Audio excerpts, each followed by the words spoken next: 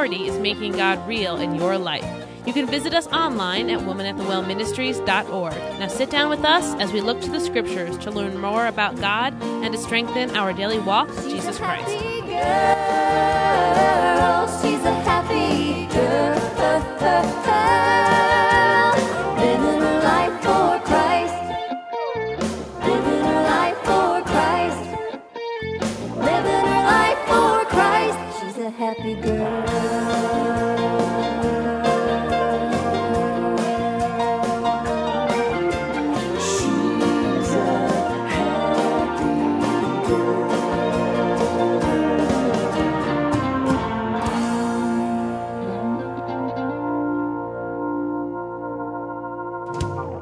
Join us in this broadcast, The Christian Walk, as Kim Miller brings us a message out of Titus 2:11-14, which says, "For the grace of God that bringeth salvation hath appeared to all men, teaching us that denying ungodliness and worldly lusts, we should live soberly, righteously, and godly in this present world, looking for that blessed hope and the glorious appearing of the great God and our Savior Jesus Christ, who gave himself for us, that he might redeem us from all iniquity, and purify unto himself a peculiar people, zealous of good work." Hello and welcome to this broadcast of Woman at the Well Ministries, and I love this passage of Scripture.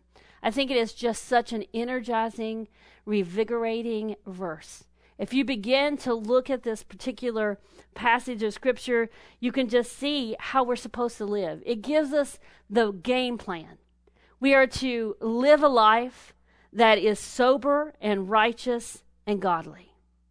And then it tells us that we can do that because we're motivated, because we should be looking for that coming of Jesus Christ. And then it explains to us why that should motivate us, because it then says that he gave himself for us, that he might redeem us from all iniquity, and to purify us unto himself, and that he would create a peculiar person, zealous of good works. You cannot read that passage of Scripture and it not put a smile on your face if you know the Lord of Lords and the King of Kings. Today's message, the point we want to ponder, is that Christians should live differently than those who are unsaved, and that God should shine through us. And when you read that passage of Scripture, it's abundantly clear why that would be. Because so many people in the world today have no hope. They don't have a purpose. They're wandering around truly lost. But those of us who have placed our faith in Jesus Christ, we have a purpose. We have a hope. We have such great love that he has bestowed upon us because he gave himself for us. As we begin to go further into this verse and begin to look at all that it means and unlock the glorious blessings that are found in Titus 2 verses 11-14, I want you to just visualize in your mind that this Jesus Christ, who has come to seek and to save those which were lost, which was all of us, who has come to give us a life and a life that is more abundant, who has come that he might dwell in us, to give us a peace that passeth understanding and a joy unspeakable and full of glory, who has written this precious love letter from Genesis to Revelations to keep our hearts and minds focused on him.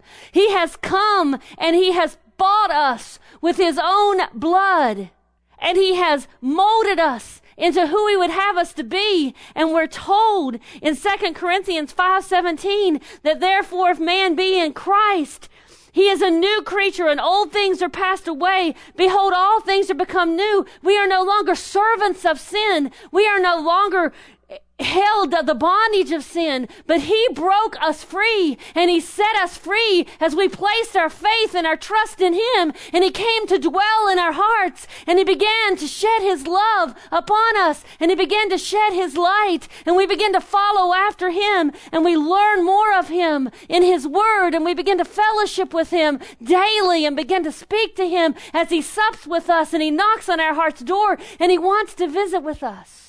We begin to take hold of all of that, and we see in this Titus 2:11-14 passage that it was his grace. We didn't deserve it. We couldn't earn it. We can't buy it.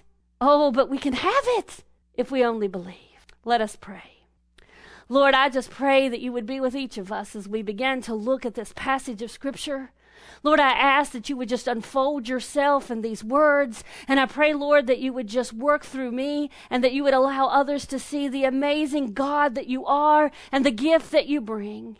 And Lord, I pray that you would touch every heart and every mind, and they would be turned towards you, Lord, and they would begin to see that there's a hope in you. And Lord, that you love us and that you mold us. And Lord, that because you're in us, the world should see something different. And Lord, that we are your light, that others may know who you are, that they may experience the transformation of being a sinner in need of a Savior to being a sinner that is saved by grace, that is a saint in thee, that is heirs unto the salvation of God, and that all that you have is ours. Lord, I pray that you would just be in this message, that you would lift our hearts, Lord, that you would uplift the lives, and Lord, that we would ever be changed as we see your word unfold. Lord, we love you and we praise you and we thank you in Jesus' name. And all of God's people said, amen. I just love this passage of Scripture. I just love the thought that I should be different, because it is not like it's a big, hard thing to do. Jesus has done it all. In fact, my salvation has nothing to do from me. It is his grace and his gift. And he changes me as I allow him to have more and more of me. I believe wholeheartedly that the day I got saved, I got all of him, but I promise you, he's still trying to get parts of me. See, I'm not much more unlike you than you may think. Because you see, I hide things from God, not intentionally. But sometimes I have pride, or sometimes I have my own wants in my own way. And I can work out things that sometimes seem like they're right, and the rest of the world would see it, and they wouldn't have any problem with it. But I know that's not what he wants. And so he hasn't quite got all of that of me. But daily I try to give him a little bit more. And each day I try to commit to him more.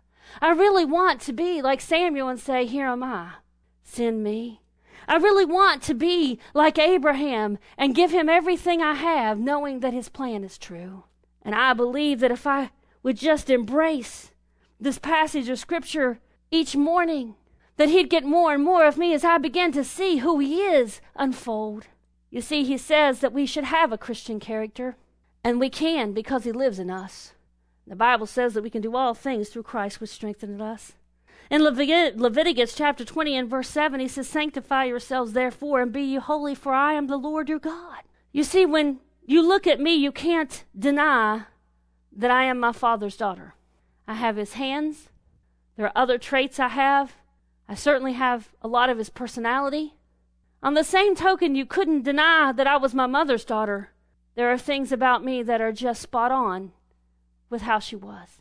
And so when you look at me, you can see a family heritage. But praise be to God, I hope that when you look at me, you can also see a family heritage I have. But the God of the universe has shed his blood abroad of my heart that I might be part of his family. And he has washed me and saved me. And I am part of the family of God. And I pray that you can see that I have his hands. I pray that you can see that I have his eyes. And I pray that you can see that I have his heart. And I pray that you can see a godly resemblance as his light shines through me. And I believe that's what he wants when he said that he redeemed us from iniquity and purified us unto himself.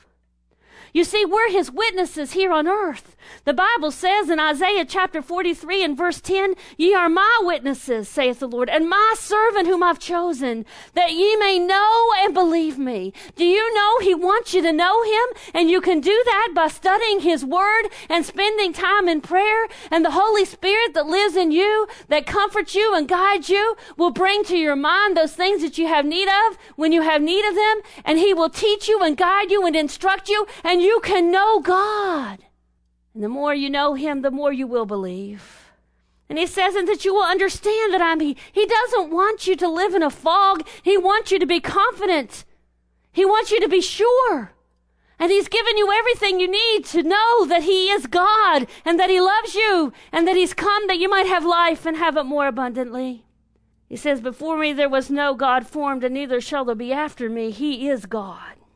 In fact, he says in Titus chapter 3 And verse 8, he says, this is a faithful saying, and these things I will that thou affirm constantly, that they which have believed in God might be careful to maintain good works. These things are good and profitable unto man. Did you hear me? Good and profitable unto man. He's bought you with a price, and he wants you to maintain good works. We're his witness, the light of the world, in Matthew chapter 5, verses 14 through 16. You're like a neon sign for who God is. No one hides a light. They put it out so everyone can see. You go by neighborhood after neighborhood and you see all these little lights illuminating people's sidewalks, illuminating people's gardens, illuminating the sides of their house. People even put little lights in the windows. I've never seen anyone put it in a box and put a box over it. Wouldn't make much sense, huh? But sometimes I think that's what Christians do. They have Jesus, the light of the world, in them, and, well, they cover him up so that no one can see. The Bible says, as I spoke about in Titus 3:8, that we're to have good works. It says in Ephesians chapter 2 and verse 10, it says, for we are his workmanship, created in Christ Jesus unto good works, which God hath before ordained that we should walk in them. Our point to ponder is that we should live differently, and we should shine for God. And in Titus chapter 2, verses 11 through 14, we're given every reason why that should be. I want to read it in your hearing again, and I want you to grasp each and every word. It says, for the grace of God that bringeth salvation hath appeared to all men. Everybody has the same self-chance to come to a knowing God and to repent of their sins and to allow him to give his grace and his mercy and his love to you that you might have eternal life. Teaching us that denying ungodliness and worldly lust, we should live soberly, righteously, and godly in this present world. That's how we should walk. There's no question of how we should be. He has explained it clearly in Titus. And why would we do that? This is the motivation. Looking for that blessed hope and the glorious appearing of that great God and our Savior, Jesus Christ. The great God and our Savior, Jesus Christ. We're serving a great God. Did you hear me? A great God. None is like him. The 3 Hebrew children were thrown into the fiery furnace, and they looked in it and said, but I only threw 3 people in, but I see 4th, and the 4th is like unto the Son of God. He's a great God who protected those Hebrew children and will protect you. He gave himself for us that he might redeem us from all iniquity and purify unto himself a peculiar people zealous of good works. Our point to ponder is one we should dwell on every day. Christians should look differently than those that are unsaved because of what they have living in them. And God shines through us.